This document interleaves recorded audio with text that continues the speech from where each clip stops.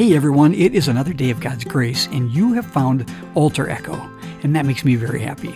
This is Pastor Andy Smith, St. John's Lutheran Church, ELCA, Lakeville, Minnesota. Let's come into the presence of God together, enjoying our faith. Well, hello everyone. We are here for Altar Echo on this middle weekend of the month of August. So this is when kids start going back to college. We're losing all kinds of kids from church and from our community here as they head back to school for the fall. After Sunday, high school sports start for all kinds of kids, and so it really is a fun time. A state fair is coming up in our state, Minnesota, and wherever you are, those things are probably happening as well. It's an exciting weekend at St. John's Church here in Lakeville because we get to have the formal installation of our new associate pastor, Pastor Kim Kylo, and she happens to be sitting across the table from me. So, Kim, first of all, I want to welcome you to Altar Echo. Thank you. It's good to be here. We're just thrilled that you're here at church, and it's a new chapter for St. John's. So what I'm going to ask you today, before you get into your scripture reading and message, is what can you tell us about yourself that's just short and sweet, but memorable and lasting? Short and sweet, but memorable and lasting. Well, I'm excited to be here. I am sort of a cradle Lutheran, and at one point was called the poster child of the ELCA by my college campus pastors. Some fun facts, I would say. I love to sew and quilt, and have recently gotten into gardening by virtue of my husband, who grew up as a farm kid, and so we do probably too much gardening, a little bit aggressive. We our eyes get too big for our stomachs, and we plant way more than we can probably keep up with, but we have a lot of fun with it, and it's a really good thing that we do. Okay, so my lasting impression of you, just out of that short little description, is that you are an aggressive gardener. I've never heard anybody describe themselves that way before, but now we really know you. That's right. The aggressive, Pastor Kim, the aggressive gardener. Very much. Very much. We planted 30 tomato plants last year. Wow, in 2020. You were going to have thousands. You had thousands of tomatoes, didn't you? We did. Well, we are looking forward to everything that is to come, and everyone, those of you listening in our podcast community here, you get the pleasure and the blessing of listening to Pastor Kim today. So she's going to bring you the gospel lesson from John chapter 6, and then you're going to get to hear her message. So we are blessed this weekend. Pastor Kim, take it away. All right. Well, the gospel for this weekend is from, like Pastor Andy said, John chapter 6, beginning with verse 51, in which Jesus speaks to his disciples and says, "I am the living bread that came down from heaven. If anyone eats this bread, he will live forever. And the bread that I will give for the life of the world is my flesh." Then the Jews disputed among themselves, saying, "How can this man give us his flesh to eat?" So Jesus said to them, "Truly, truly, I say to you, unless you eat the flesh of the Son of Man and drink his blood, you have no life in you. Whoever feeds on my flesh and drinks my blood has eternal life, and I will raise him up on the last day. For my flesh is true food, and my blood is true drink. Whoever feeds on my flesh and drinks my blood abides in me, and I in them. As the living Father sent me, and I live because of the Father, so whoever feeds on me will also live because of me. This is the bread that came down from heaven, not like the bread that the fathers ate and died. Whoever feeds on this bread will live forever." And there ends the reading of the gospel.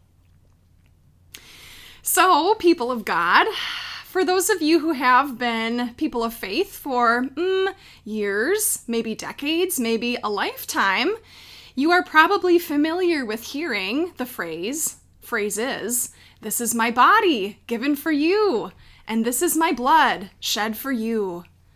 And for those of us who find those phrases familiar, we've been hearing them week after week, month after month, year after year, we might not find anything odd or strange about thinking about eating flesh or drinking blood.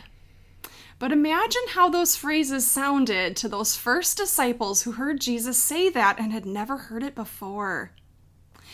In fact, in the early church years, in the years immediately following Jesus' death, Unbelievers, or those who were unfamiliar with the way of Jesus, speculated that followers of Jesus were cannibals because they talked about eating human flesh and drinking human blood. How odd, how strange this would seem to people who were not familiar with the idea that Jesus has given his body, his flesh, for us to eat, that he had given his blood for us to drink. It reminds me of what parents and grandparents say all the time to try to get children to eat healthy foods. They say, you are what you eat, as a motivation to eat something good and rich and healthy for you that will give you energy and sustenance and nourishment. But as we hear these words from Jesus today in John chapter 6, we hear that Jesus offers life itself, that Jesus offers his very own self to those who would eat his flesh and drink his blood. And in verse 56, he says that those who do consume these things abide in me, Jesus says, and I abide in them. So I want you to think today about that word abide. What is it to abide in something or someone? We might say that to abide is to live somewhere, to dwell, to set up camp, or to relax and stay a while. To abide is to find peace and to experience a sense of being home.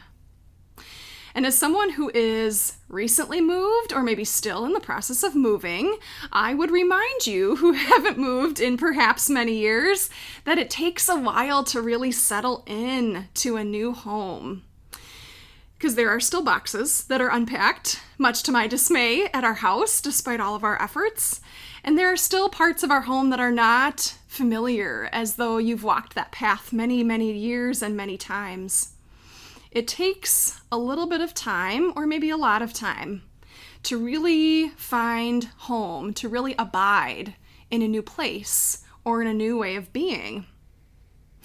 And even when you do, even when you've settled in and you've come to know a new space as home, you probably don't spend every minute there in that physical place, unless, of course, you are still really isolating at home, which is a perfectly reasonable safety choice. But all that is to say, there are other directions in which we are pulled on a daily basis. There are other things that occupy our focus, other things that we might be tempted to abide in. Might we abide in our jobs, or our pursuit of professional achievement or advancement? Might we abide in the pursuit of financial success, especially if money feels scarce? Or do we abide in vanity and our pursuit of a certain reputation or recognition among our peers, our friends, and our family? Many of us in this day and age abide in something called grind culture. This idea that we are what we achieve, that we are worth what we can produce. And so thus when we rest, we are not producing anything, and thus we must not be worth very much. Do we abide in that myth that we are what we can produce? Perhaps you abide in fear of any number of things. Fear that there will not be enough. Fear that there is not enough time, enough money, enough love, enough hours in the day, enough security. Do you abide in your worries, in the things that keep you up at night? What might it look like for us to take Jesus' words to heart in a new way on this day? Abide in me, Jesus invites us, and I will abide in you.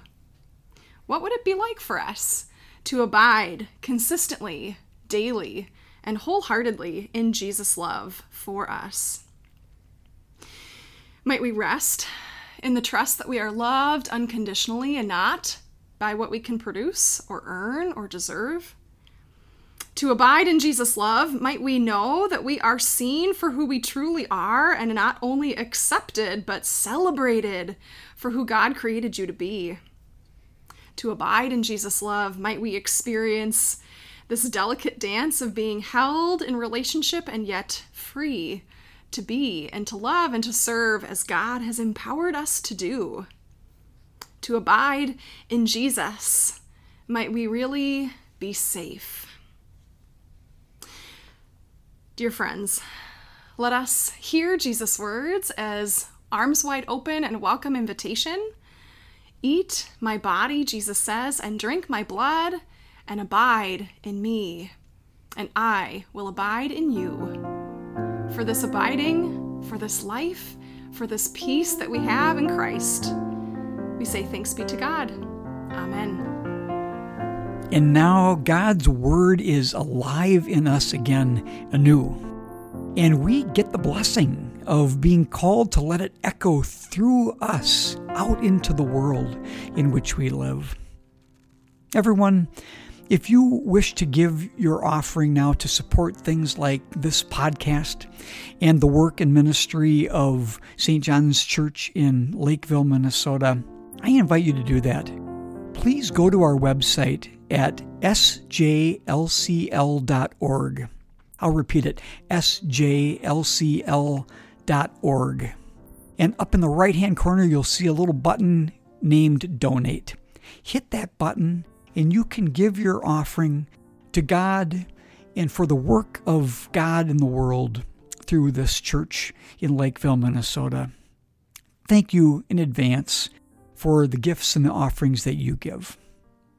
And now as we go on our way, we are sent with the blessing of peace, the benediction. Dear friends, may the road rise to meet you. May the wind be always at your back. May the sun shine warm upon your face, and the rains fall soft upon your fields. And until we meet again, may God hold you in the palm of his hand. God loves you, everyone. God be with you until next week.